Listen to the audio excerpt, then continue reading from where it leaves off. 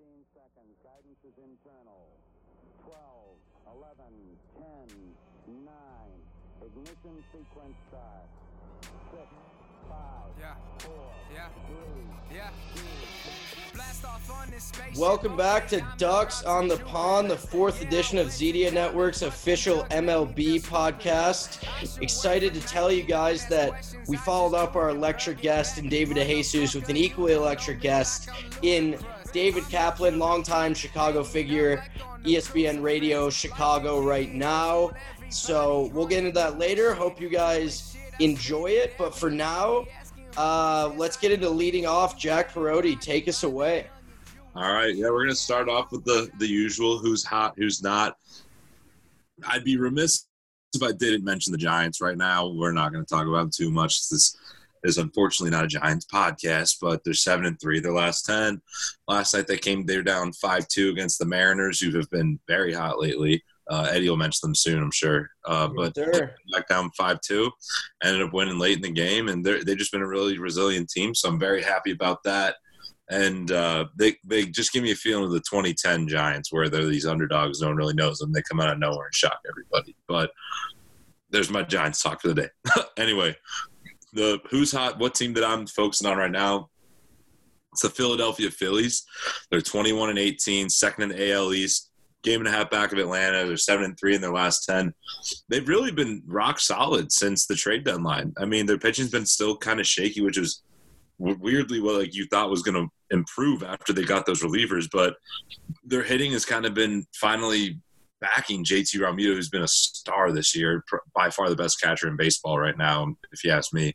I mean, one of those teams where if their lineup can live up to that potential of what they can get to, then they can beat anyone. I mean, you just saw Bryce Harper earlier this year was at an MVP caliber pace. He's been kind of slow now, but the bats have been really waking up lately, and that's been crucial for them. And I mean, when you got guys like Nola and Wheeler in that pitching staff, there is potential for them to be a dark horse team in the playoffs that can, if their pitching gets hot, I mean, at the right time, you never know what will happen. It's the pitching will be their Achilles heel this year, unfortunately, and I think in the playoffs that just doesn't work. But I mean, right now they're red hot, and they are the team that we thought they were going to be last year once they signed Harper and got Realmuto and Segura and all those guys. I think also they're kind of like a team that is really benefiting with only having to play their division, because you just have a division, the NL East, chock full of 500 teams. I mean, you're playing the Nationals, who have vastly underperformed. You have the Mets. The Marlins are good, but the Phillies still compete against the Mets. So I feel like if it was a normal season, they had to play the whole league, they'd get exposed more. But in a division that's just a crapshoot, the Phillies are good enough to take advantage, and they have, you know. So the Phillies are solid. I want to get into the Mariners for who's hot, something I didn't think I would say 3 weeks ago in week one. Mariners at all this year, especially for something positive.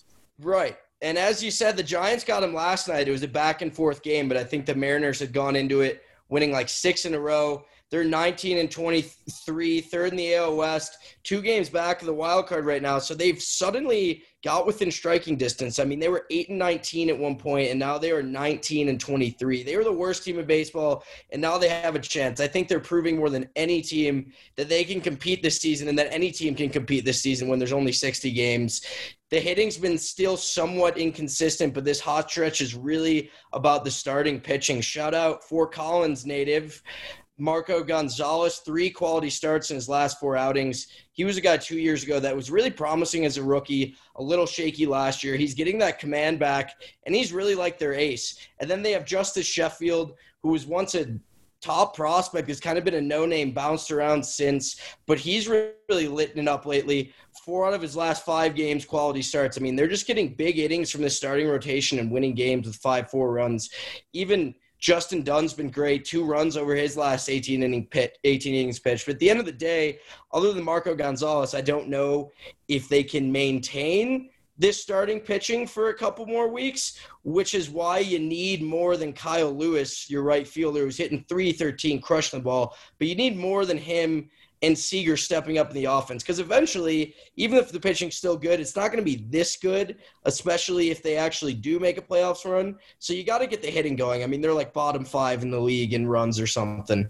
Yeah, I was going to say, I feel like they've been winning. I was looking at their games this year, and they've been winning games out of like the skin of their teeth. So it's like, yeah. I mean, good for them. That shows a lot of resiliency, but at the same time, it's been weird this whole year with all those teams that have been, supposed to be freaking awful this year. Right now, they're like kind of in the playoff picture because it's a weird year with 16 teams. Right. Look at those teams, and it's like they'll have games like the Tigers, who are kind of in it right now. They lost 19-0 today. Was it something like that? Yeah, to the Brewers, 19. They'll have games where it shows it's like, oh, they like this is why people thought they were this terrible, but then they'll like.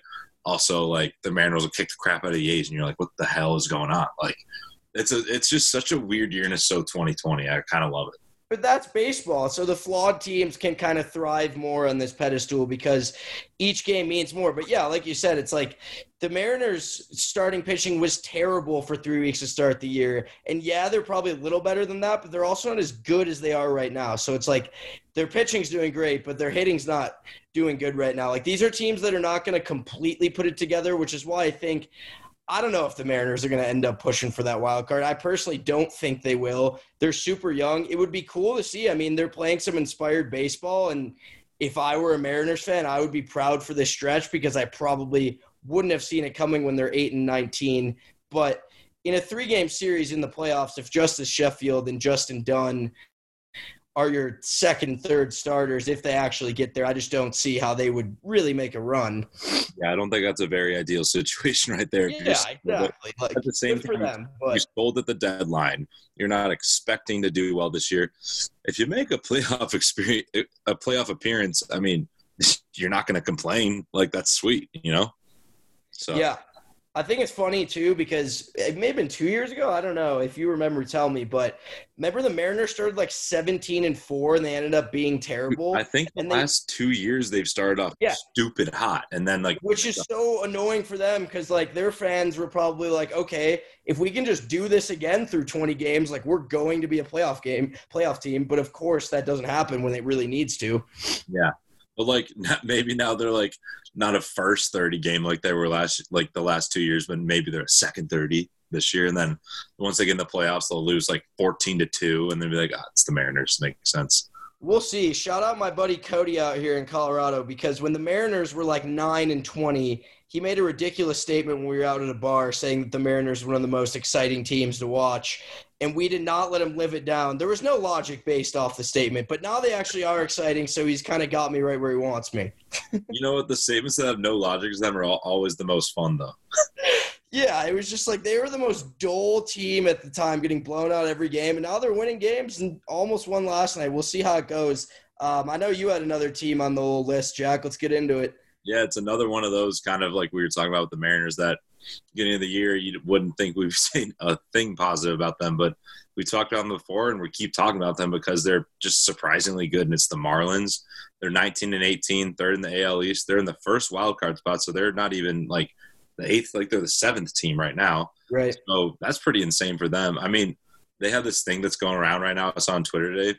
It's called like Flip the M. So like the Marlins like flip the M, turns to a W kind of thing, and that's like then they go in the outfield and they like get the M and they turn it back up. Like the celebration is kind of fun. Yeah.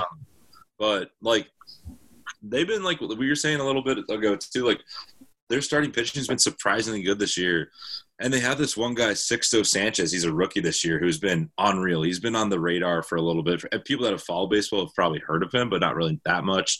He's been one of their top prospects, best pitching prospect for them. In his 4 career starts this year so far, he has a 1.8 ERA, a .92 WHIP, 25 Ks, and only 2 walks. Like that those are ridiculous numbers. That is absurd numbers that you're putting. Like once your 4 starts in, like you're kind of like starting to get scouted a little bit. I feel like by teams, they know what you do, but like this guy just pumps 100 plus, has a nasty slider, changeup combo, and he just hits corners. It's like when you're doing that, literally good luck getting a hit. Yeah, no, he's nasty. And they got Pablo Lopez, we mentioned before the show, along with that. I mean, that's two solid starters. I'm looking at the stats right now.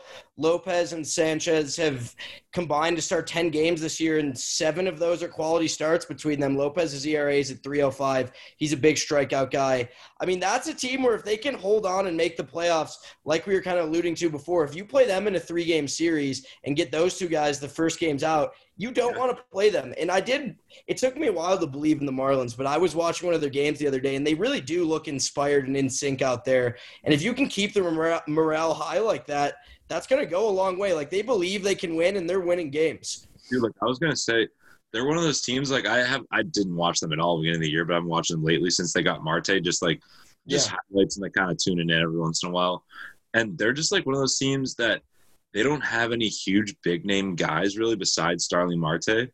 And they're they play so well together. And I think baseball, more than anything, is once you kind of believe in each other and believe in yourself as a team, and you're like, hey, we can get this done, and you have that morale in the locker room, that's just fun. And, like, they are one of the teams that I've seen that's the most, like, pepped up, like, ready to roll, like, most excited, like, not exciting to watch, but, like, excited players, like, to play. Like, they just love the game of baseball, and I think it's one of those teams, like, they've won this year, and it's a weird year, and they just believe in themselves. And I mean, like, Starling Marte's been good too since he came there. Like, obviously, he's had 2 runs in the first week that he's been with Miami.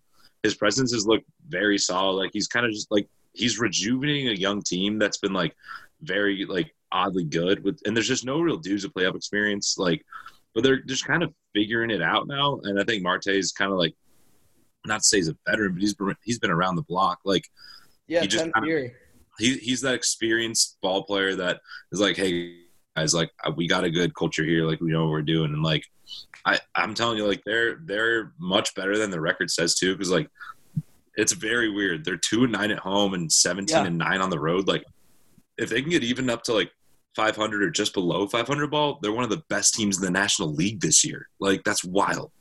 Yeah, no, and like you said, I think it also kind of goes down to the veteran presence. They have way more veterans than anyone talks about because none of them are big-name guys.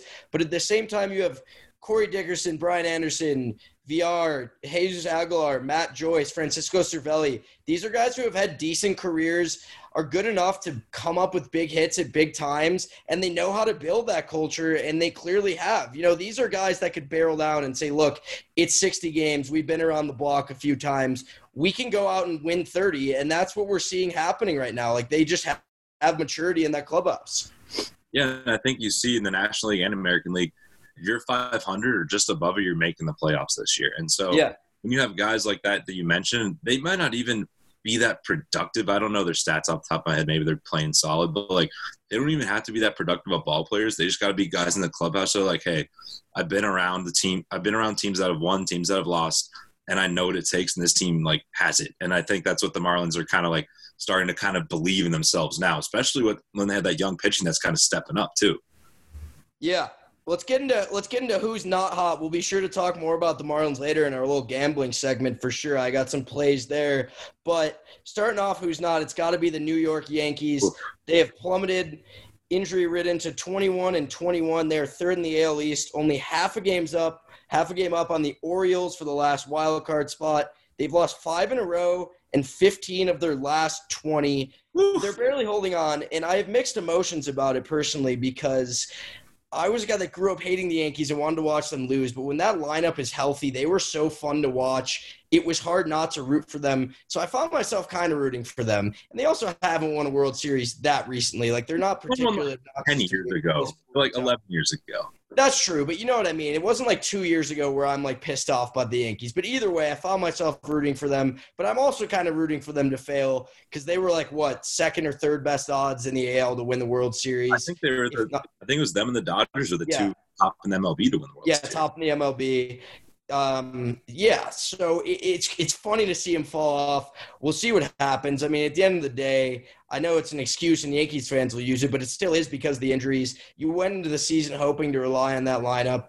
Judge is still hurt. Stanton's still hurt. although Judge is supposed to begin more aggressive progression of baseball activities this week, according to ESPN, Stanton's up to running 80%.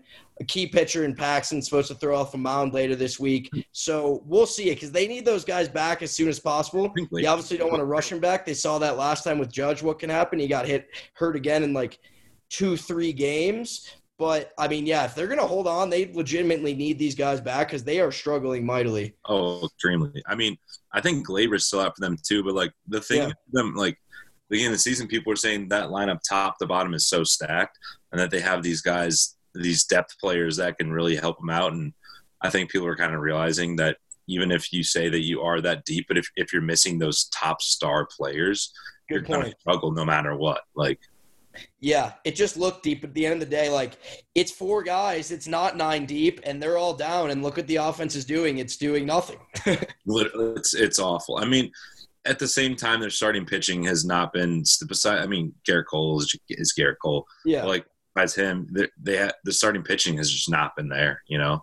It's not bad, but at the same time, it's not at the caliber you need for a team to be like, that's a team that can win the World Series. Sure. Even when their lineup's fully healthy. Yeah, and I feel like when you take Judge and Stanton and Glaber out of the lineup, they just automatically lose kind of that Bronx Bomber swagger. Like, other players definitely fed off that because they were a feared team with that lineup fully healthy. Pitchers probably are motivated off that too. You know, it's just like when all those guys got down and they lost a few games, you feel like the thought kind of crept into their head. They lost that kind of edge to them, you know? People aren't afraid of the Yankees right now, and it's working out for the other teams. Yeah, and you think about it, if you're guys like Luke Voigt or DJ LeMahieu or guys that might not be those top tier of the lineup players, yeah, they're going to be the guy. Like, when you have those star players in the lineup, they're going to be the guys that are getting more pitches in the zone, and the pitchers are going to attack them more because they're afraid of the other guys in the lineup. Right. When you're the guy in the lineup, you're going to be getting the nastiest stuff from every pitcher. So, I mean, I'm surprised that they've lost 8 out of their last 10 and 15 last 20. I am too. It kind of makes sense. Like any team that's riddled by these star player injuries is going to go through that. It's true. Because of what you just said, like, there's more ripple effect than people would think. And also, like, now these hitters, like Luke Voigt, who you mentioned, who can hit without the pressure of the pitching staff focusing on them just from the mental standpoint. Like, now they have to go in there and be the guy and feel like they have to produce when usually, like, Stanton and Judge are hogging the spotlight, so it doesn't matter either way. So it's just like the mindset is completely shifted, and I think a lot of these players are going through something they're not used to with so many guys down and injured. Luckily, they do have LeMahieu, but, I mean, that's one guy. You need this full arsenal. Mm-hmm, definitely. I mean, another team, I guess I wouldn't say they're not hot, but they're a team that's kind of like they're another AL East team. That's why it's kind of coming up. But it's kind of like the Marlins and the Mariners where, you know, they had to start making a push, and they're 6-4 in the last name's the Orioles. They're 20-21. They're only a game back of the Yankees for that final wild card spot. Mm-hmm. But at the same time, this is the time where you got to step it up. Win 8 out of 10, 7 out of 10 right now, because you have to take advantage of how hot you're going to get. And if 6-4 in your last 10 is how hot you're going to get, that's just not going to do it right now, especially in the AL East when you're playing those teams. So, I mean, the Orioles, I wouldn't say they're not hot. I guess I don't know why I have them that much on the not hot list, but I mean, they have these guys on their team that's carrying them. Like, you got Pedro Severino, their catcher, who's hitting 325, 921 OPS, 21 ribbies. Renato Nunez, 10 homers, 23 RBIs, and Hanser Alberto, their second baseman, who's in 308. Like, they have some dudes in the middle of that lineup that have proved so far this year that they are guys. But, like, I mean, like I said again, like, I don't know if it's fair to say they're not hot, but they're not getting hot enough to make the playoffs right now. And the Orioles hitters, like you said, like, they're a pleasant surprise. And I actually, like, I trust that production. Like, those guys seem like they're here to stay, but I just can't look at an Orioles box score or a preview every day and, like, trust pitchers to go out and consistently get it done when they need to. Sure. I think the Orioles will implode at some point, or at least fall out of the playoffs, and it'll be because of that pitching. I'm pretty sure they also have a big series coming up against the Yankees this weekend. Orioles are winning late. Yankees are winning late right now. Yeah. I think that either starts tomorrow or Friday, so it would be awesome to see the Orioles go out and get it done, but we'll see. Yeah, like you were saying, dude, though, their pitching is just god awful. It's like so much room to be desired, but like it's weird because they have like a guy like John Means last year who was actually very, very productive.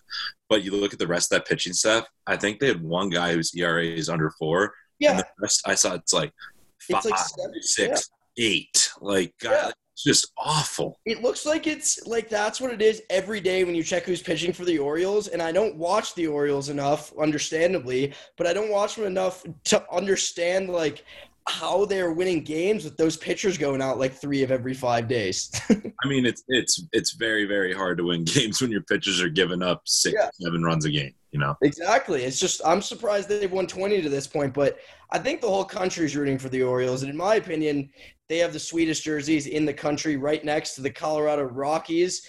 Our next team. Okay, hold on. You think the Rockies have one of the sweetest jerseys in baseball? I'm a purple guy. I think the purple and black ones are sick. The old ones, man, when they wore the black sleeveless vests. Those were sweet. Those were so sweet. That was like Todd Helton era. Those were so dope. But the come on, they're okay. I like their pinstripes. They're fine. The purples are dope. I like purple, but like, yeah. Let's take it easy with that statement real quick. I think it's the color combo more than anything. The Orioles I like a lot too. Like the bird is a fresh logo. The orange and black, like it pops, dude. Oh yeah, it does. It's a great unit. Yeah. But on to the Rockies, I personally, at the beginning of the season, have talked about this multiple times, how I thought the 6-game season boded them well. They could make it before the pitching completely implodes. And right now, I am being proven wrong on that statement. Specifically, the pen is killing them right now. Since losing 23-5, it's a mixture of the starting pitching and the bullpen, but you really have only one reliable reliever in Almonte you can trust in that pen. Everyone else is terrible. Since they lost to your Giants 23-5, they've allowed at least 7 runs in 5 of 6 games. I mean, they're just not pitching, and that lineup is still producing, which is the most frustrating things that Rockies fans are all too familiar with. I mean, they got pummeled 13-5 to the Padres last night after going up 3-0 in the first. Like, immediately let up 5 in the bottom of the first. They're 20-22 right now. They've lost 6 of 10. But the pitching is just getting worse, and the hitting has been consistently good. So the Rockies are trending in the wrong direction. I'm expecting that to continue because they're just hopeless on the mound right now.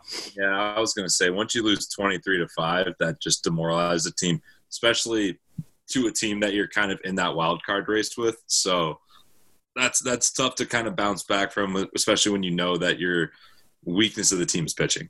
Yeah, and a lot of it is, like, the starters have been decent. Like, Senzatella has a 3.30 ERA. Freeland has a 3.60 ERA. Marquez, if anyone's underperformed, he's, like, supposed to be the racer number 2. His ERA is at 4.60. But the problem is, despite the solid numbers, these guys are laboring, and they're only getting through 4 or 5 innings. The plan was to have these guys go 7, 8 innings more often so you don't have to rely on that whole pen every day. But they're throwing the bullpen in for 4 innings of a game, and they just have no chance of holding on. Yeah, without a doubt. Yeah. So the Rockies are screwed. Sorry to all my Colorado friends. Let's get into All In real quick. Jack, kick us off. All right. We got it's going to be a pretty straightforward Friday for you guys real quick. Yeah. We're going Indians first half money line. Guess who's on the bump? Shane Bieber, of course. And you know what we are at this podcast. You've been listening. We bet on Shane Bieber, Indians first half. Every time he's pitching, it doesn't matter who he's playing. I don't care that he's playing a Red Hot Twins team who have been hitting the cover off the ball. We're betting Indians first half money line. The Indians been hitting the ball well lately too. It's just Shane Bieber. He's by far the best pitcher in baseball this year too, and it's not even close. And like, if you guys go back to episode 1, if you haven't listened to that yet, Alec Lewis, who covers the Royals, has seen a lot of Shane Bieber over the last couple of years, and he says even if the Royals aren't playing him, he's tuned into Shane Bieber. He's going to watch him because the guy's just so electric. So it's hard to bet against him. You can't bet against him. I think it's impossible not to bet for him. So, yeah, I'll do it with Shane Bieber on the mound, but I am a little disappointed in the Indians because I have a big parlay today. 5 teams. 2 have yet to start. 2 are in great shape. And the Indians with Carrasco on the mound at home versus the Royals. Granted, Danny Duffy's not bad, but still, you lose 1-0. That's like the only fear in betting on Carrasco is they lose 1-0. Actually, the Royals happen to put up 2 more in the 9th. So, yeah, the Indians lost 3-0, lost my 9-1 odds parlay. But, yeah, I'm trusting them with Shane Bieber on the mound too for sure, Perotti. All right, let's get into Saturday. I got 2 picks for you guys. I couldn't decide between them, so I'll give you both. First off, I like Phillies money line over the Marlins on the road. So in Miami, and if you remember earlier, Perotti mentioned how the Marlins are 2-9 at home, but they're 19-18 right now. They'll get decently close to even odds, if not maybe favored. So I like the Phillies. They have Zach Wheeler on the mound, 4-0, 2.47 ERA. They win with him on the mound regardless if he gets a no decision. He was great against the Marlins last time out, 7 innings pitched, 1 earned run. He's been rolling like 5 consecutive quality starts. I'm going on the Phillies here. And my other one, Red Sox, who have undecided a pitcher against the Rays in Tampa. I'm taking the over. I'm hammering the over. First off, the Red Sox have the worst pitching in baseball by a long shot statistically, and they haven't laid out a pitcher yet. Glasnow had 2 good starts, but he was shaky again, labored last time out. He lets up runs even when he's doing well this year. The Rays are a decent offense, but they're much better at home. They're versus the worst pitching staff in baseball, plus the Red Sox should put up runs. You got to hammer the over there. Love that. Yeah. That's a recipe for a nice over. Baseball overs are interesting because I always feel like pitching with games, but maybe not with Glasnow and the whole Red Sox pitching staff. Rockies games overs, man. Once there's like a run in the first, I will just consistently live bet the over in the game, and it almost works every time. They're like the only team you can do that with. All right, we got just moving on. We got Sunday. I'm very boring with my picks this week, so I apologize, but it's just the best one for the days. I like another Indians first half money line. You got rookie flamethrower Tristan McKenzie on the bump for Cleveland. They're playing against the Twins again. I don't know who's pitching for the Twins yet; it's undecided. But he's 2-0, 2.57 ERA so far. He's got this nasty cutter slider combo that just you can't really see out of his hand. He's just another fun young arm in Cleveland that I feel like they have just freaking loads of them in their farm system. It's wild what they've been able to do. But their line is finally starting to click and hit and turn into that kind of beast that we've seen over the last half decade. That lineup is just so loaded top to bottom when it gets going. So it's one of those I'm not overthinking it too much. Just first. I like that. Yeah, the Indians have been good to me betting-wise this year too, disregarding today. So I like that. I'm taking everything we take. Finally, we got our suicide squeeze parlay of the weekend. It is a Sunday parlay, 3-team money line. Nationals over the Braves at home with Scherzer on the bump. Really all you need to know there. Against Kyle Wright of Atlanta. Has only pitched a few times, but ERA is over 8. The Braves have honestly not been playing great lately. I don't have any stake in the Nationals anymore as far as seeing them win games, but I think this is a game they win. They got to win sometimes. Then Yankees, they got to get off the schneid eventually. They're pitching Happ at home versus the O's. I think the Yankees come away with this series because they do really need it. So we got Nats and Yankees money line so far on Sunday. And then the Rangers with Lance Lynn at home versus Oakland, who's pitching Montez. Odds should be pretty solid because even though Lynn is pitching, Texas is terrible. They have like 10 wins. But if you're going to win, it's with Lynn on the mound. He's still been great throughout all this. So, yeah, Nats, Yankees, Rangers, Moneyline Sunday parlay. And that is it for our all-in segment. Finally, before we wrap up, Brody, let's get into Park of the Week. Who we got? We got Guaranteed Rate Field outside of Chicago on 35th Street, baby. Brutal. You say brutal. I've been there one time, and it was for a random game against the Angels last year. It was a little overcast. I got tickets the day before, and I got 12th row, $17. They got great food there. You can get, even if you're not buying seats that are low, you can buy nosebleeds and just move up because they don't have anyone at the game, so you can move up to like as close as you can possibly get for $5. Right.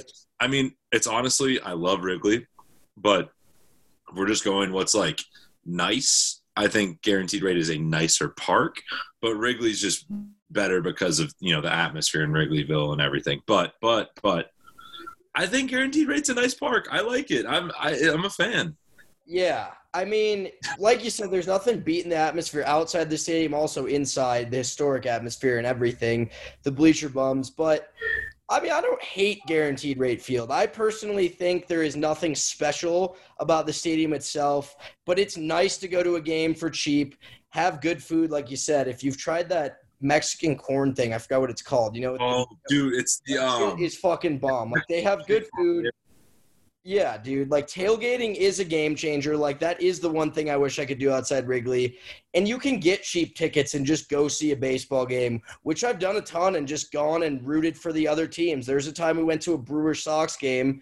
We sat on the Brewers dugout talking shit to them, but I was still rooting for the Brewers. But we got like a $10 seat and literally moved up to the first row on a Wednesday night in the summer. Like that is nice. So I'm fine with the stadium. Yeah, it reminds me exactly of like growing up for me, like being a Giants fan, but I live closer to the A's stadium.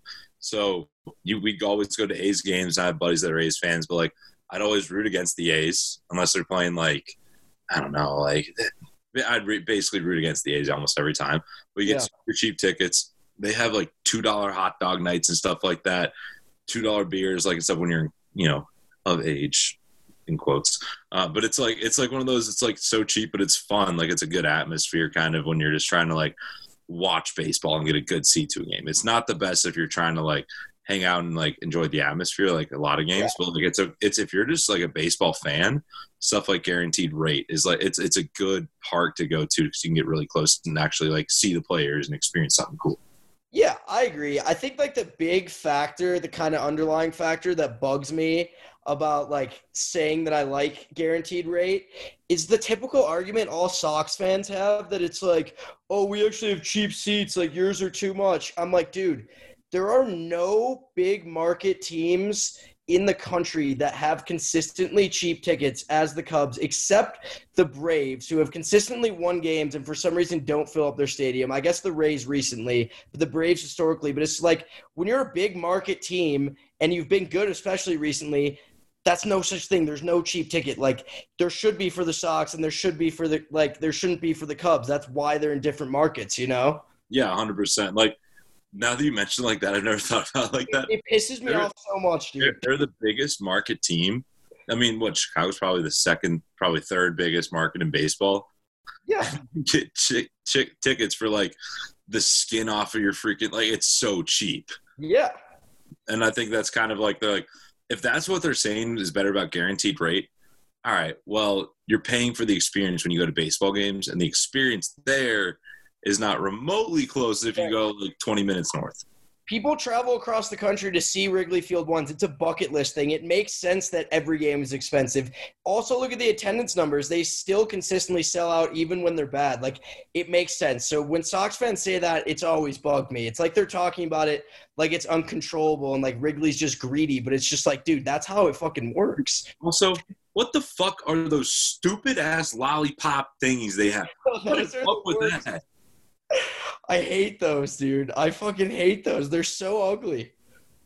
Dude, they're awful. Like, I was trying to look up, like, okay, what's the reason they have those? There must be some deep-rooted, like, thing with the team, and there's none. It's literally just, like, the guy that, like, made, like, all these, like, very unique things in different stadiums. Like, I don't know what it was, but, like, different things that a lot of stadiums kind of have that are unique to them and that people associate with the team. Like, he was like, oh, this will be like the Sox thing. But, like, no one cares. You look at it now, it's like, it's a joke. It's like a joke of a thing that's the Sox team. Yeah, no one cares. It's true. Like, you want a good way to differentiate your stadium, but that just doesn't catch anyone's eyes positively. Like, Kauffman Stadium, the Royals, you have the fountains. Cubs, you have the ivy, honestly. Even the Marlins have those dolphin statue weird things. They took that out this year. Did they? Yeah, it's just like, instead where that was, they put in like a really cool like club where you can just like get a bunch of booze and hang out, basically. I guess those were ugly, but my point is like no one is leaving the Sox stadium and talking about those weird things. You know what? Yeah. Irks me about that damn stadium too. When they built it, when they tore down Comiskey, they were like, all right, let's see. We could either base it towards like freaking West Chicago where it's faced, or here's a thought. Face it towards goddamn Chicago skyline. Why don't you do that? I'm like, oh my God. What is up with the engineers? I don't care how the sun comes in, whatever. If you can face a stadium where you're sitting in any seat in the upper deck and you can clearly see the Chicago skyline is objectively one of the most beautiful ones in the entire country, why the fuck don't you do it? That's what's always irked me about it. I'm like, how do you not think of that? It's also called Guaranteed Rate Field. And I love how we actually planned on mainly talking positives, and now we're just both ripping on it. Yeah, like I was coming into this, I'm like, you know what? Like I kind of like Guaranteed Rate, but then there's like so many things about it that just like irk me a little bit, like the goddamn lollipop. Yeah, it's easy. And then like I just said, like the thing where how do you, if you're the guy that's going to build the new stadium, you got to face it towards the skyline. You got to do it. Yeah, and they deserve all the crap they get for that. That's one of the biggest design flaws off the top of my head in MLB stadium history. I mean, it's got to be. Like, come on, man. Yeah, and you realize that, and you like build, you're like, shit, like we didn't do that. But you know what we're gonna have? We're gonna have a cool little sign outside of it that has Chicago and the White Sox font where people can take pictures. How about I take a picture from my seat of the game and the freaking like skyline? That would be dope, right? Yeah, dude. Like, imagine if Pittsburgh just faced their stadium, beautiful park, by the way, away from the Allegheny River and that giant bridge, and just the complete opposite direction, like toward the freeway. Like, that's what this is. It's just awful. It's like Oracle Park with San Francisco. They're like, all right, they were going to face it towards the San Francisco skyline, but like the way that the sun comes in and all this stuff, and like with like the breeze, whatever it was, they're like, we can't do it, but we'll face it towards the Bay Bridge, so it's still a beautiful view. That's like, baseball stadiums are the only things in the country, sports-wise, besides like golf courses, that you can have those type of sceneries. Like, for sure. Completely agree. I think it's a good time to segue into our next stuff, because we talk a lot of Chicago with David Kaplan. So with that in mind, let's get under interview. But beforehand, be sure to check out the Zedia Network shop. Still working on some more Ducks on the Pond merch, and the new football gambling show coming out tomorrow on Zedia Network. Parodi, I think you started in that, right? Yeah, I'm a part of it. Me, our owner, CEO, he's our same age. I'm not going to give him that clout. Fuck you, Zoltan. We're a part of it. It's pretty fun. Joey Lane, who is a part of the Ohio State basketball team, we're just talking shop. It's a good time. We got some good picks for you on that. I think it's only available on YouTube, I want to say. I'm not 100% sure on that, but it's pretty damn funny. He's got some good picks on it for football coming up, so you guys got to be sure to check that out. But for the meantime, you guys are going to love this interview with David Kaplan. He's got some of the most interesting stories that I've heard from just not even a Chicago sports fan perspective, but a sports fan in general. So you guys will love it. His enthusiasm is contagious. You'll be smiling when you're listening. And so enjoy the interview. And if you haven't done so already, be sure to follow us on Twitter and Instagram at Ducks on the Pond, I believe is our handle. So yeah, enjoy the interview with David Kaplan, guys. And now we are welcoming David Kaplan of ESPN Chicago, has a daily morning radio show on ESPN Chicago, to Ducks on the Pond. David, thanks for being here. Hey, it's an honor to be on Ducks on the Pond. I like the name of the show, and I'm thrilled to be with you guys. Absolutely. I mean, me being from the Chicago area, you've been a long time radio, TV personality I followed, so absolute pleasure for you to be here. Just right off the bat, we want to ask you kind of your take on the state of the Cubs right now. I mean, I'm seeing two popular opinions out there, one glass half full, one glass half empty. One that's kind of like, well, the Cubs are in first place with a shaky bullpen, the core contributors, Javi, Rizzo, KB, not doing anything. So when they turn it up, Cubs should roll. Or the other sense, is this kind of just the reality of the Cubs this year? Yeah, this is the reality of the Cubs, because if we go back to the latter portion of 17, the latter portion of 18, all of 19, this is who they are, man. I mean, at some point we have to be willing to admit that 2016 might have been an outlier. Absolutely. And 2017, 18, especially 18, 19, they're not a very good offensive team. There will be days, and maybe it'll be tonight, where they'll bludgeon a good pitcher and be like, wow, they got 9 runs off Trevor Bauer. And then the next day I'm pitching and they get 1 run. It's mystifying, but at some point they're going to have to blow this thing up. And I'm not saying they got to be a 100-loss team. I think they waited too long and stayed too loyal to their core. I agree. Do you think that's kind of due in part to like a lot of Cubs fans, I feel like right now, have that false sense of hope or security because it's such a shortened season? Do you think if it was 162 games that this kind of trend they've been on right now will continue and they just straight out miss the playoffs in general? Or you could go the other way and go, well, look, anybody has a bad 2 months, and Javi Baez might have ended up being a 285 hitter with 32 bombs and 103 knocked in, or Rizzo or Bryant. The one that's most concerning for me is not Javi. It's not Rizzo. Contreras was really hot last week. Ian Happ's been great. It's Kris Bryant.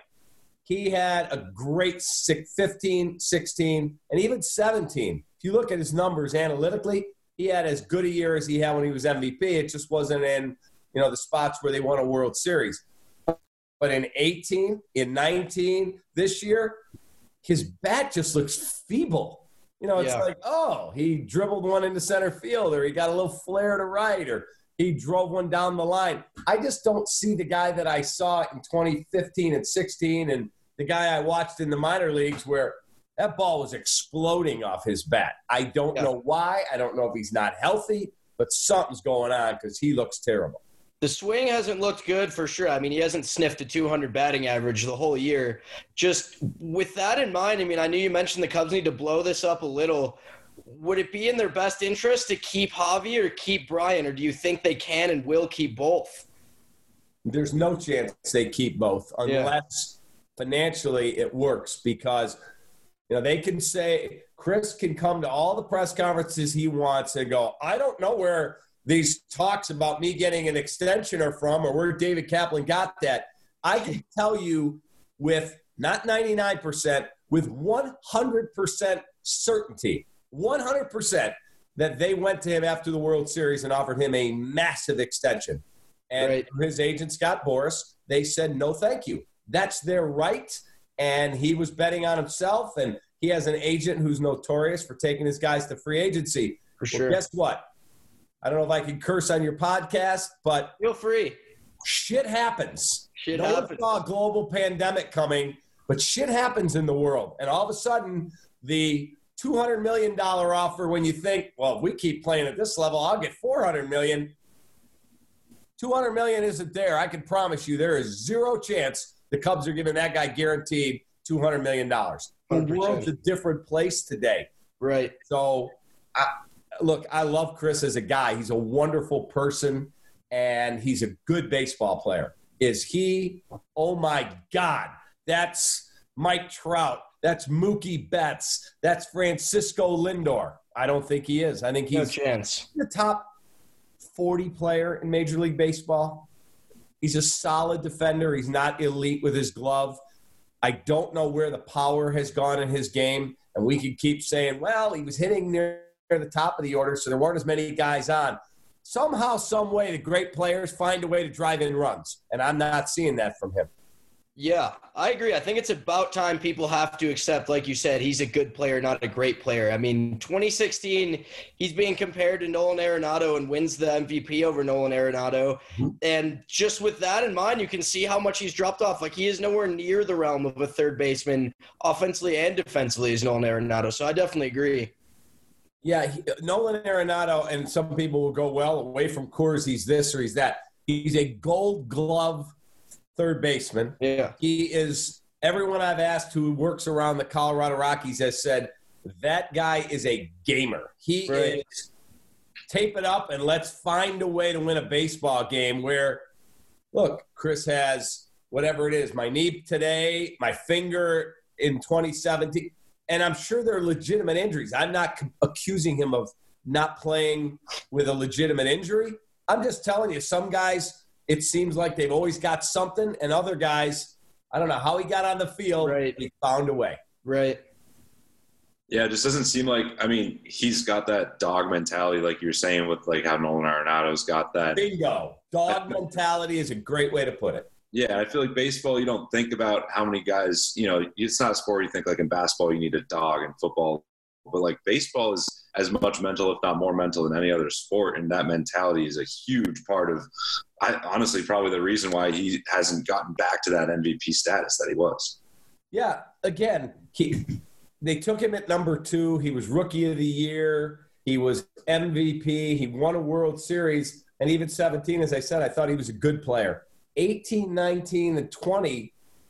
If you were the general manager, if Tom Ricketts picked you, and one of you two guys is running the team now, and he said, we can't sign everybody, but I'll give you the money to sign, extend Rizzo so he retires at Cub, and then you got to pick one of the others.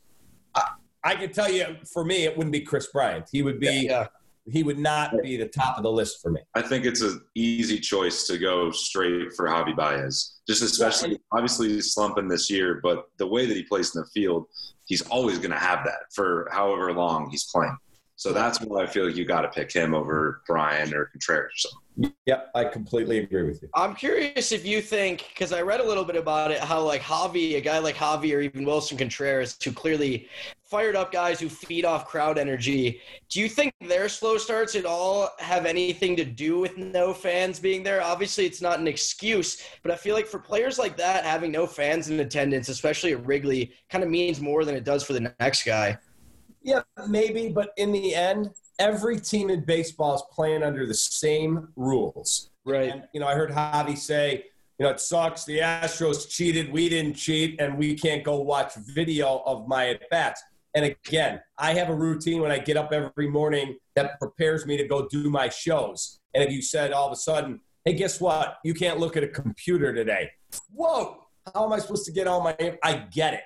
But in the end, every major league player is playing by the same rules. And at some point, you either win or you lose. You got to find a way. You might say, this sucks that I can't go see my at-bats, but I got to find a way. And that's my thing. I said, everybody knows the rules. You wake up in the morning, you find a way to win a baseball game. You may win it 1-0 against some crappy minor league pitcher that got to start and go, well, we found a way. And you may bludgeon Trevor Bauer and beat him 15-1.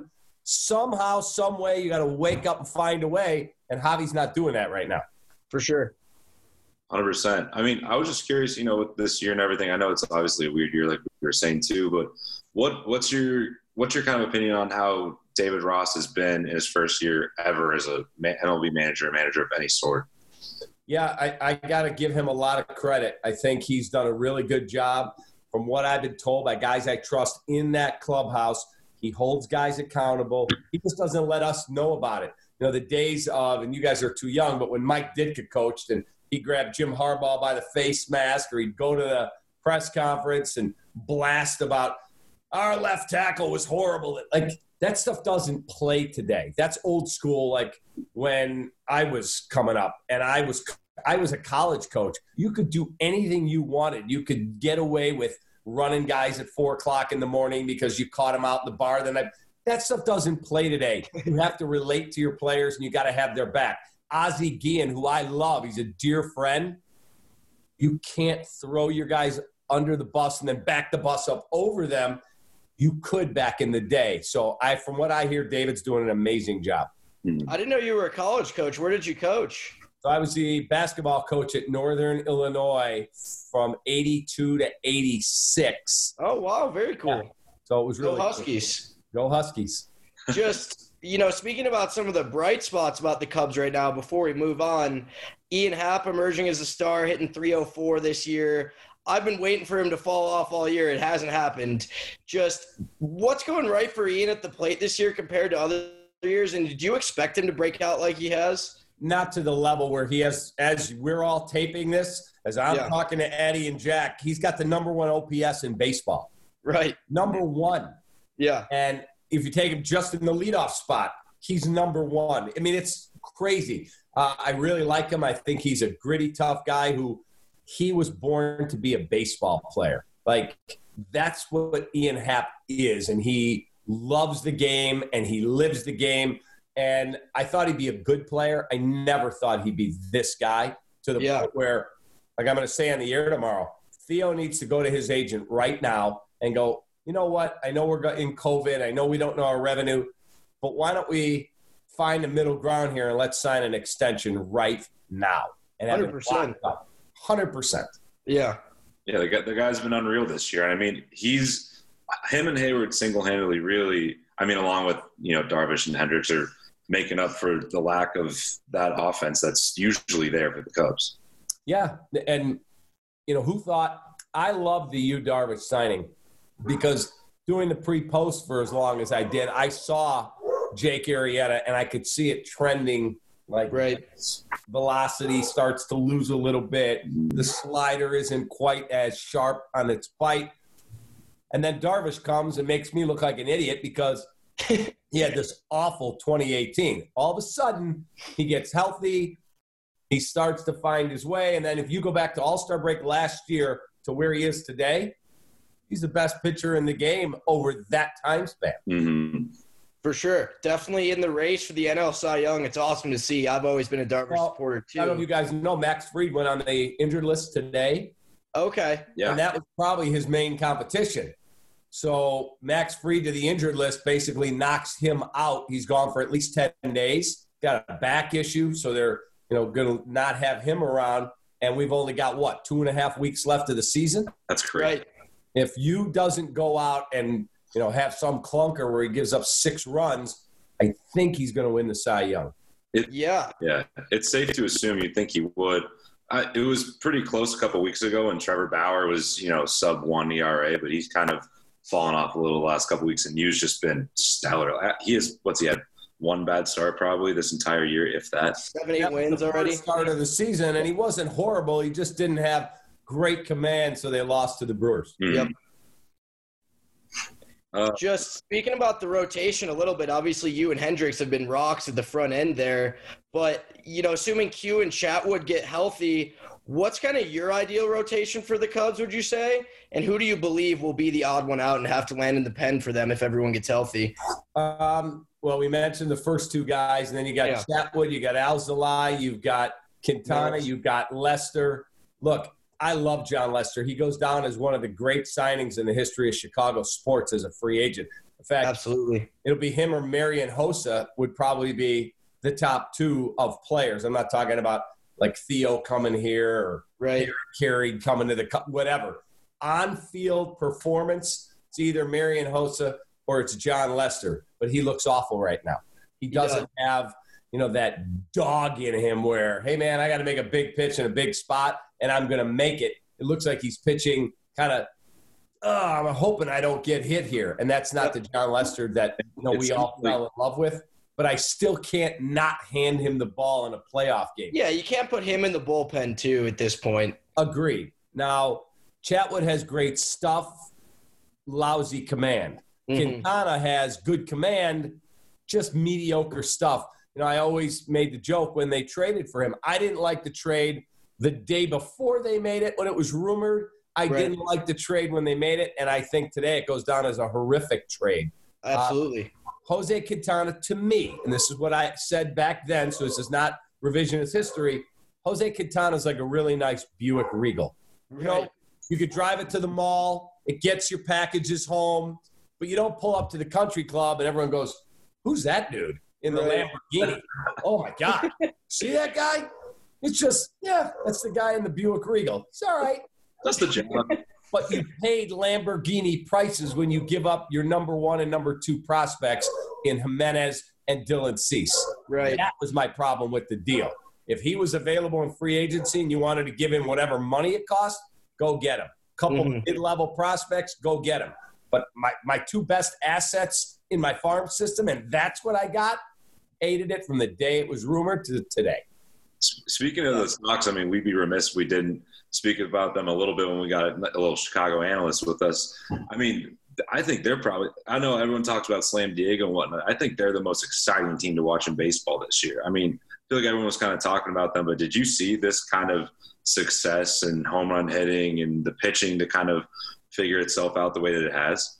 I knew they were going to be good because I got a chance to watch Luis Robert play, and that guy's a monster. Monster. And it's going to take time, and he'll develop, and he'll be an even better player. I'm just telling you, man, they've got offense. I'm concerned that they rely at this point too much on the home run. And who's their number 3 starter? Is Dylan Cease going to really be able to take the ball in a playoff game in Minnesota or wherever, Tampa Bay?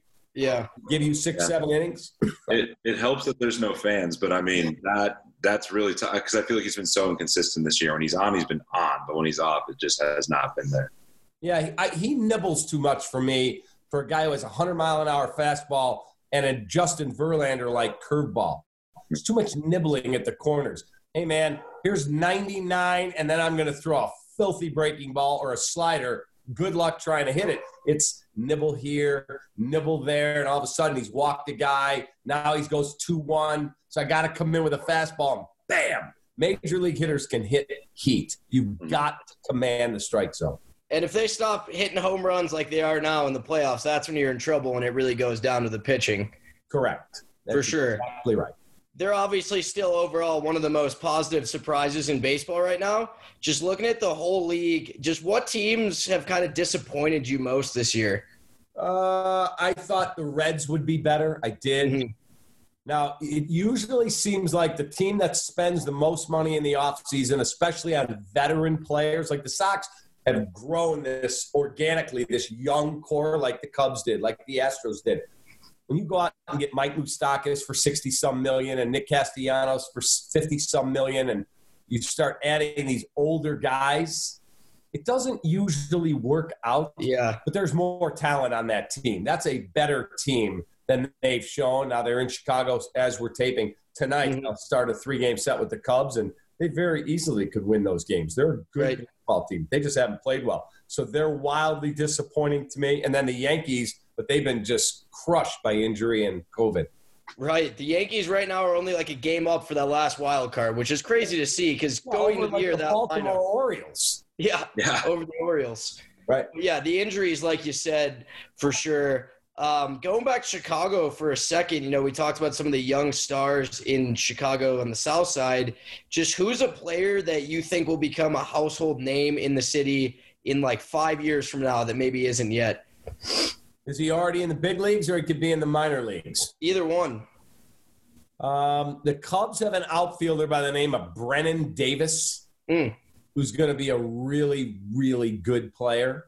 I think he's 21 years of age, maybe 22. He's not far away. They've got a pitcher that throws 100. Can he stay healthy? He's a left-hander named Braylon Marquez. Yep. He's a top 100 prospect.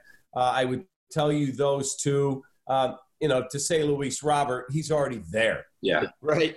But he's going to be one of those Ronald Acuna Jr.'s, Fernando Tatis, like that next generation of mega superstar. Right. Luis Robert fits right there.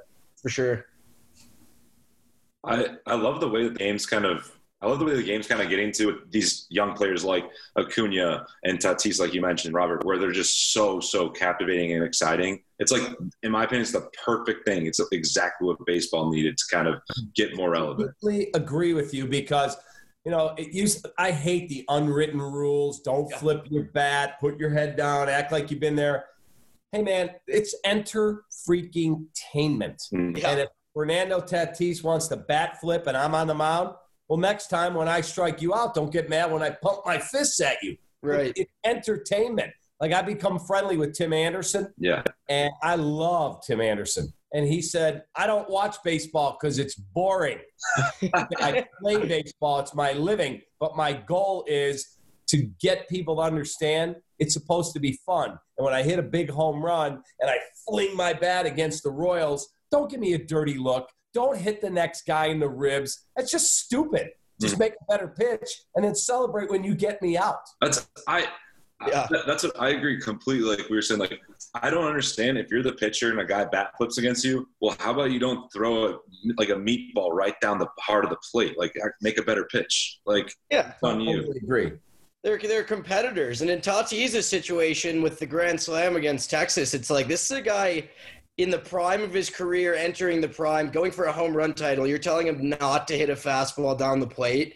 Like, that's just ridiculous. Yeah, it's just look, there's just some stupid old school rules. I remember getting into an argument with Bob Brenly, the old voice of the Cubs. Yeah. Good friend of mine.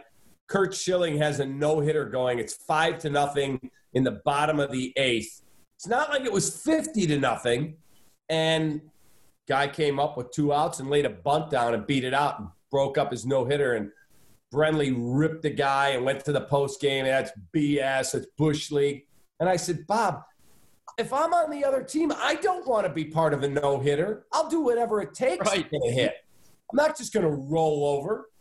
He disagrees, but he's also from that, old school. He's mid to late 60s, and you don't do that, and you act like you've been there, and you hand the ball to the referee when you score a touchdown. No, That's not what it is today. We're moving past that for sure. Speaking of Cubs announcers, though, how does JD compare Brenly's replacement in that kind of realm with old school versus new school? JD's way more new school than Brenly.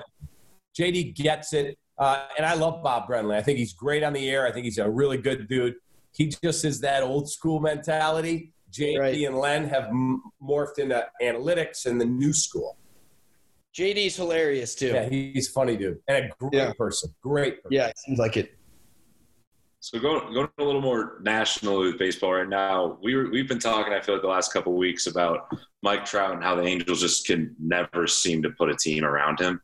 Do you think he's going to make the playoffs anytime in the next couple of years? I feel like the Angels front office just doesn't seem to know what they're doing. You think it'd be easy to bring people alongside Mike Trout, but they got to get pitching. I mean, they've got Anthony Rendon. They've got Mike Trout. They've got Joe Madden. So they paid to get a really good winning pedigree type manager.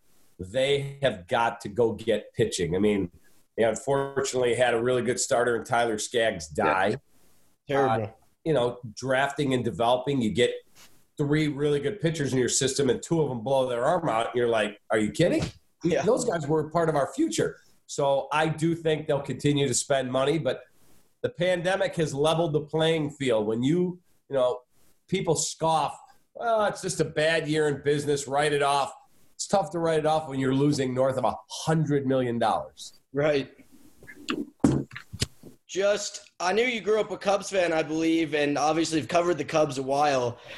I'm assuming 2016 was your high point as a fan, but just through the years, what's been your low point? Obviously, you were around 2003, 2007, 2008. So I was a beer vendor at Wrigley till I got fired there. That's true. I was a high school student. My brother and I started selling soda pop and then cotton candy to peanuts to eventually I'm 21 and I get beer. And you can make a lot of money in the summer at Wrigley selling beer. And then in 1983, the White Sox get rolling with the slogan was win and ugly because the manager of the Rangers go, that's not that good a team. All they do is win ugly. And so we came up with a T-shirt, and I had this idea because I had gone to school in Minnesota, and the North Stars lost in the Stanley Cup Finals. They're now the Dallas Stars. They used to be the Minnesota North Stars. Mm-hmm. And so the next year, their slogan was a hockey puck with a bite taken out of it with the juice running down the side like an apple, and it said, so close, we could taste it. Minnesota North Stars hockey. Well, now the White Sox are in first. I'm like, we're going to get somebody to draw a baseball with a bite taken out of it. Chicago White Sox, 1983, so close we could taste it. There you go. We print them up, and we start selling them like they're going out of style. I mean, holy smokes. Sox end up losing in the playoffs. The next year, the Cubs are rolling. It's 1984. Yep. I print the shirt up, same exact shirt, except it says Chicago Cubs. Colors. We sell a freaking truckload of these shirts. They lose in the playoffs. 85, I come back with the same shirt, and Dallas Green, may he rest in peace, was the Cubs general manager and president. He sees the shirt, and he said, where's this shirt from? So that vendor right there printed him up with his brother. He has security grab me, and he fires me for copyright infringement. Oh, that is insane. Yeah. So I get fired as a vendor, and I needed that money back then. Yeah, that's great money. Like you said, it's tough working up the total. I was making like $10,000 a summer at each park, Wrigley and Sox. Then add in the T-shirts. Like I was making, for a young guy, I was making a lot of money. Right. Now he fires me. I still remember 1987. I turned the news on, and they said, let's go out to Tribune Tower where the Cubs have a stunning announcement. And they fired Dallas Green, and my mom and I are high-fiving because he had fired me. And like almost 10 years later, I think it was 8 years later, I'm hosting their freaking pregame show. Oh, man. It was like the ultimate take that. Yeah. So those are some of my memories, but I was on the air the night the Bartman play went down. Right. And I am doing the radio post game till 2:00 in the morning. And we had a hotline in our trailer outside Wrigley. And we go to commercial break, and my producer says, pick up the hotline. There's a listener who said he has to talk to you. So I pick up the phone. Yeah, this is David Kaplan.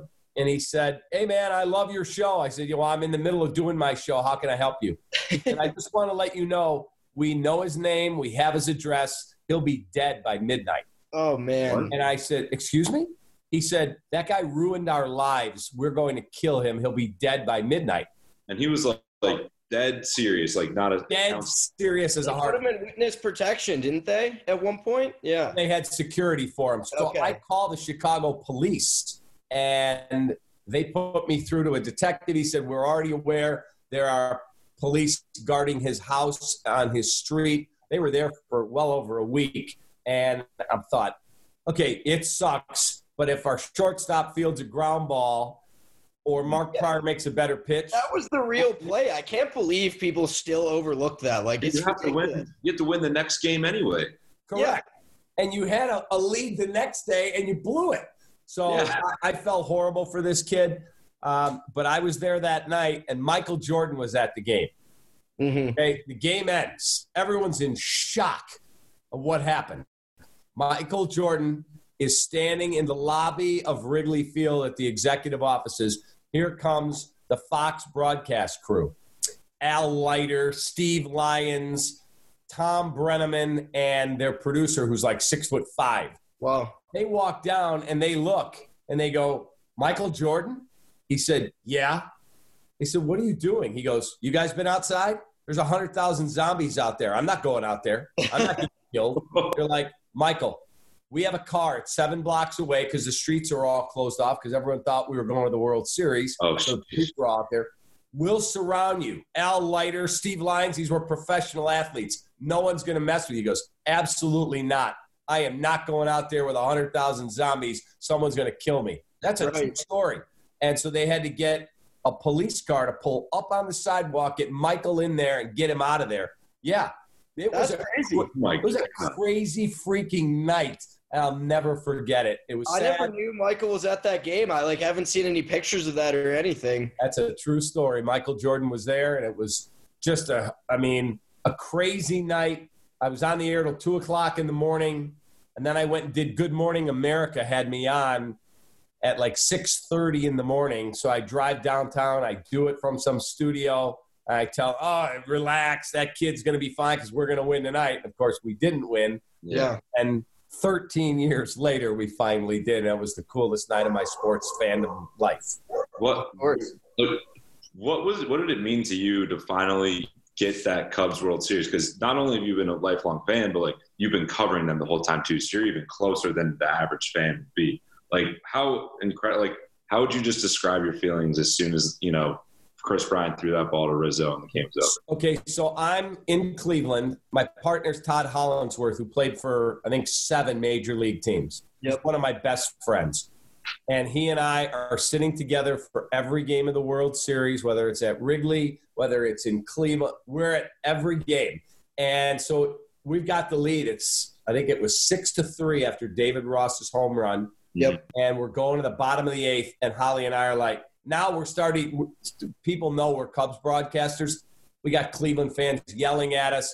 He's like, dude, before we get ourselves in any trouble here, let's go outside to our set, and we can watch it. We have a monitor there. So we leave at 6-3. We're, 150 feet away. We're standing on our set, and I'm pacing back and forth. And Hollandsworth is mocking me. He's like, dude, relax. It's over. The game is over. We got Aroldis Chapman. He throws 103 miles an hour. We're up 6-3. This game and the series is over. Relax. Your dream is coming true.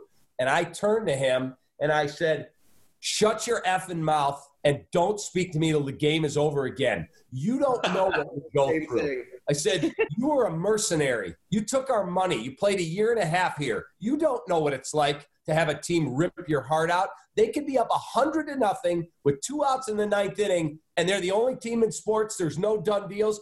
They could find a way to screw this whole thing up. So now I'm really, really pissed. And he's laughing at me. He thinks it's hilarious because it's over. Now there's a hit.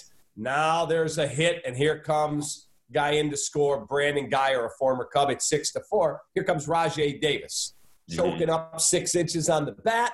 And Holly's like, dude, it's Rajay Davis. He ain't taking the ball out of the ballpark. Relax. Boom. And I can hear, so our monitor is on a delay. Yeah. We don't see it yet. But I can hear the speaker on the side of the stadium that's like right there. And I hear swung on it, belted to deep left. And I'm like, gave me chills. they just tied it. Now, he doesn't see it because he's looking at the monitor, and all of a sudden all the fireworks go off. And he finally turned to me and goes, oh, God, now I know what you're talking about. Now I get it. And I literally felt like I was going to throw up. And I looked at the sky because my dad was deceased by this point, and he's the one that got me into this business because he loved sports. He was a lawyer, but he wished he was doing what I do. And I looked up, I go, really? Really? It's going to be that cruel, huh? Dad, it can't be that cruel. And then finally we won, and I'm sitting on the set, and I remember in my ear, my producer's like, he sees it. I'm watching on the delay, but I hear the screaming from in the crowd, so I know we just won. And my producer in my ear's like, the Cubs just won the effing World Series. We're going on in 5 seconds. And I turned, I pointed at the sky to my dad, and I went, Dad, we did it. And boom, we did a 4-hour post-game show. I don't remember any of that show. It was a single cool real moment of my sports life. That's absolutely insane. Yeah. I remember when Rajay Davis tied it, my heart dropped. My 2 roommates couldn't even look at me. They were afraid of me.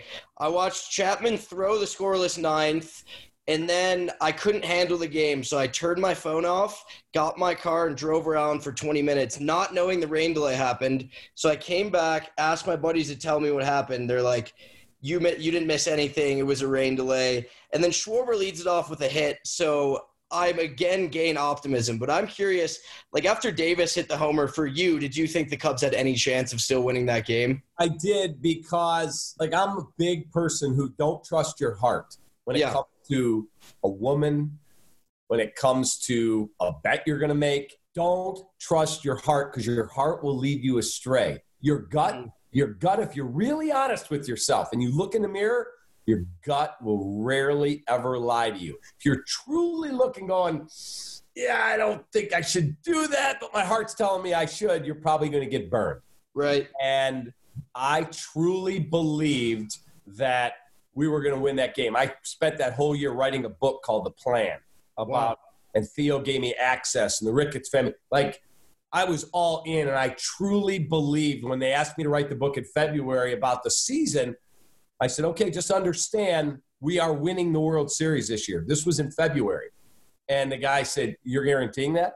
I said, yeah. You want to put it in my contract? I promise you they're winning the World Series. I remember the 84 Bears losing to the 49ers in the NFC title game after this great run, just like the Cubs in 15. And they came back the next year on a mission and they won the Super Bowl. And I saw the exact same parallels. I'm like, dude, you don't have to pay me if they don't win the Super Bowl. I promise you, they're winning the World Series.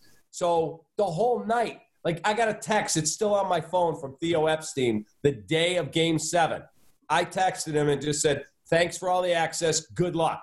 He texted me back and said, thanks a lot. Enjoy tonight. We've got this. And I'm like, what? Theo Epstein just told me we've got this? Okay, I'm all in. We're good. I would have been all in too.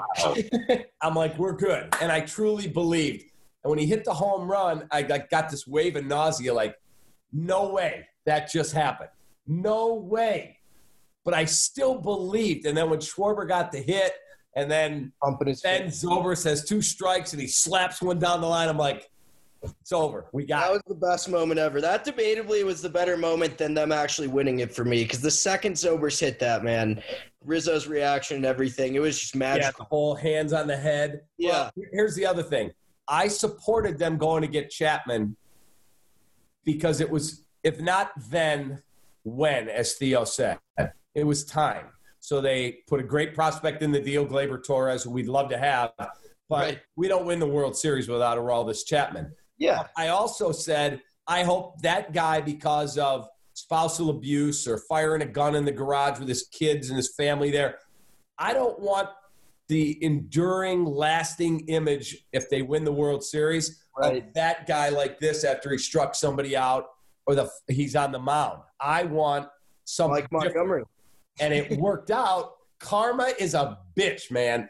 It worked out that we needed him to get there, but he was not the guy that was there when that game ended. The enduring image is Anthony Rizzo right there after he caught the ball from Chris Immediately Bryant. his arms go up. That was amazing. It was incredible. I'll never forget it. So thank you, Aroldis, for helping us win. I'm glad you were not part of the final out.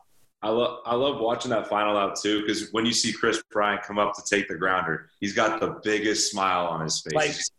Oh God, it's over. Yeah, and then of course Joe Buck tried to make it seem like it was going to be close. Like that was pretty routine for Chris at the time. And then his foot slips. And Dexter Fowler told me, I interviewed him maybe 4 or 5 days later. He said, dude, from my spot in center field, when Chris's foot, he plants and it's wet because it had been raining. Oh, when his foot slips, he's like, I see the ball going up. I'm like, oh, God, he just threw it over Rizzo's head, and they just tied the game. But as Rizzo said, it went in my glove. That's all that matters. That's all that matters. Yeah. Unreal. I mean, I know this is a baseball podcast, and your stories have been incredible. I mean, like so much fun to hear about. We've had you on for a while. We got one last question, non-baseball related, real quick though. The Bears just announced that Mitch Trubisky is going to be the starter for this upcoming season. Mm-hmm. Personally, I think he's going to have a solid year. I'm curious to what your thoughts are on the issue. So I'm a huge Mitch Trubisky guy. I've gotten to know him a little bit. I did a charity event with him for people that stutter. I'd interviewed him on the phone, but I had never met him. They call and ask if I'll MC the event and interview him in front of the crowd. There's like 600 people there, all of whom either stutter or are family members of someone who has a severe stuttering problem. So they take me into this golf course, and I'm in a back room it's just me and Mitch. And I introduced myself. I said, you've been on the radio with me, but we've never met. And all of a sudden, there's 50 people lined up to get a picture, jersey, whatever. And all of them, severe stuttering problem. And I remember sitting there watching this kid. I couldn't stand Jay Cutler. Couldn't stand him because he was horrible in situations like that. He wanted no part of the other part of being the Bears quarterback. Right. And unfortunately for Jay, when you're the quarterback of an NFL team, and especially the Giants, the Cowboys, the Patriots, the Bears, the Packers, like the real blue blood franchises, there is more than just X's and O's. You have a responsibility to the community to be the face of your team. And I watched all these kids come in, miss, and they can't get it out. They're terrified. They stutter, and they're terrified that they're in the presence of the quarterback of the Bears. And I watched this kid go, take a deep breath. I'm just Mitch, man. I put my pants on just like you do. Let's take a picture. Let's do this. It was amazing to watch. And he got done doing all of that. And I said to him, dude, where's that come from? Because we had a quarterback here before. He's like, look, I don't want to take a shot at anyone that came before me. I'm just telling you, when you sign up to be the quarterback of the Chicago Bears, this stuff matters. And if I can impact somebody's life that they leave tonight and go, I had an amazing opportunity. I got to meet the quarterback of the Bears, and he was cool as hell. And I thought, I want that guy to make it. Now, he was bad last year, no question. They also had a horrible offensive line, no tight end play, no second receiver, crappy play calling, a run game that didn't exist, and he was playing with a torn shoulder. I truly believe he's going to have a really good year. I've believed he was going to win the job. If he doesn't play well and he loses his job, he'll go on to another franchise and be a career backup probably. Maybe he'll be Ryan Tannehill. I just see more depth and more to this guy than other people who are already ready to write him off. That's that on Mitchell Trubisky. I agree. I mean, I feel like everything was working against him last year, especially Nagy kind of adjusting the offense not to suit his needs. So I agree with you. I think if things don't unfold as bad as possible like last year and everything's not working against him, Mitch should be in line for a better year. Yeah, look, if Mitch was picked in the 2015, 16, 18, 19, or 20 draft, nobody says a word. They're like, yeah, he's okay. But because they left Mahomes and Watson on the table, he's never going to be able to live that down. And again, if Ryan could go back in time, let's not forget that most scouting services had Mitchell Trubisky as the number one prospect. Yeah, right. Number one. ESPN Scouts Inc., go back and look. They had Patrick Mahomes as a non-first rounder. They questioned the system he came from. They had Trubisky, then the highest rated of the quarterbacks. Deshaun Watson second, Mahomes third. Now, again, you go back to draft night, yeah, only a blind man wouldn't take Patrick Mahomes. I get it. So he's never going to be able to live that down. I would just love for that kid to ball out this year. Bears win 11, 12 football games, play really well and make a run in the playoffs, and it would be the ultimate FU moment where, hey, man, that kid responded to adversity. It may not happen, but I hope it does. I think, see, like you were bringing up, I think it's so unfair that they bring up Mahomes because of that draft, because any team that was in that situation was not going to pick Patrick Mahomes with that pick. It was either Watson or Trubisky, and that was it. I don't disagree, except I'll tell you this. Matt Nagy was the offensive coordinator in Kansas City. Yeah. He gets called in by Andy Reid during that season before the draft.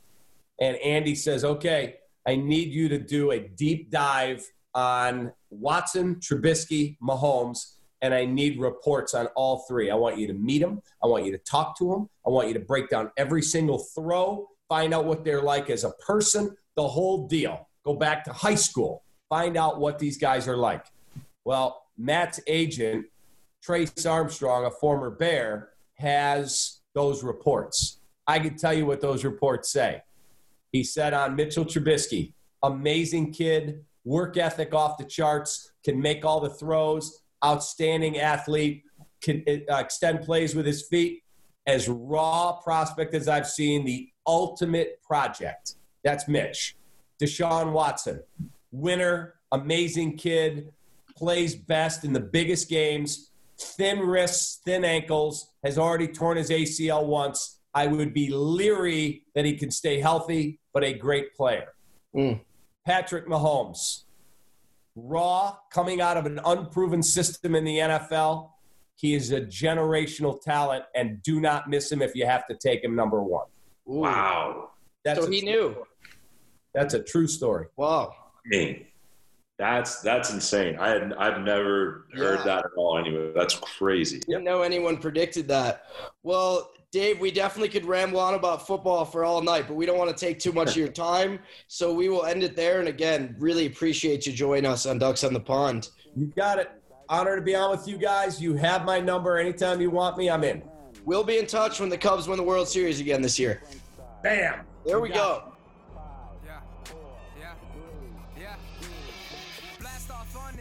Thank you for listening to Ducks on the Pond, a part of the Zedia Network. Follow Zedia Network at Zedia Network on Instagram and Twitter. And check out all their shows, including the Zedia Network's Football Gambling Show, debuting tomorrow.